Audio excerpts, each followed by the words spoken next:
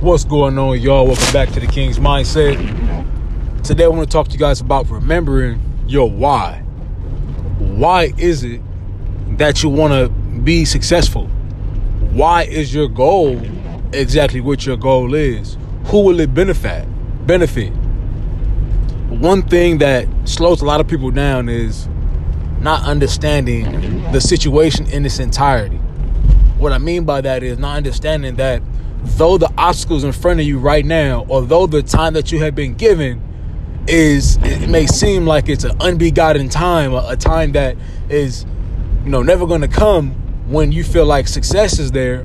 But you got to remember your why, because when you realize your why, when you remember why, your passion level increases. And that's really the thing about it.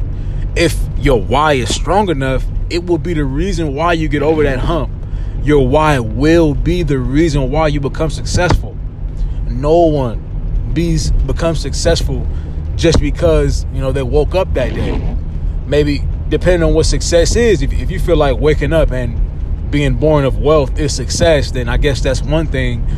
But what I'm talking about is you having a goal, you sitting towards that goal, you making that goal come into fruition, and that be your basis level of success. So I'm not talking about feeding off anyone else's, scraps, not living through anyone else's lifestyle, not living vicariously through your parents, not taking the success of your peoples around you and using that, as just a situation. What I'm talking about is actually attaining a level of success. Now, this is something that everyone will not agree with. Everyone does not come to the grips of understanding and believing that their why will do anything. Just like how if I told you that this medicine, this pill, gets rid of headaches, and if you believe it, it's going to do that for you. That's the power of the word. That's the power of our thinking. We're not just,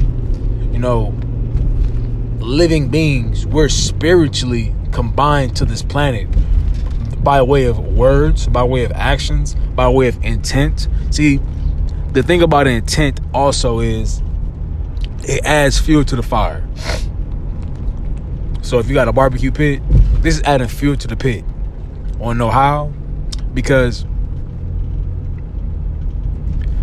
what you engage yourself in, what you put for yourself on the line, what you say that you love, what you say that you care about, what you value, it should be a proponent of how you live your life.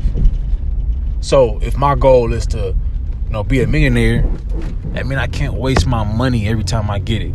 If my goal is to be a president, that means I cannot have a criminal background. I have to be squeaky clean in the eyes of the law. If I want to be a mechanic, that means I should be, dealing with cars. I shouldn't be riding buses. I shouldn't be driving buses if I want to work with cars. So what I'm talking about is your why. If your why is strong enough, your why will get you over that bump. Your why will get you past that point to where you felt like you had no success past a certain inch. Your why is the strength. If you guys got any add to this topic,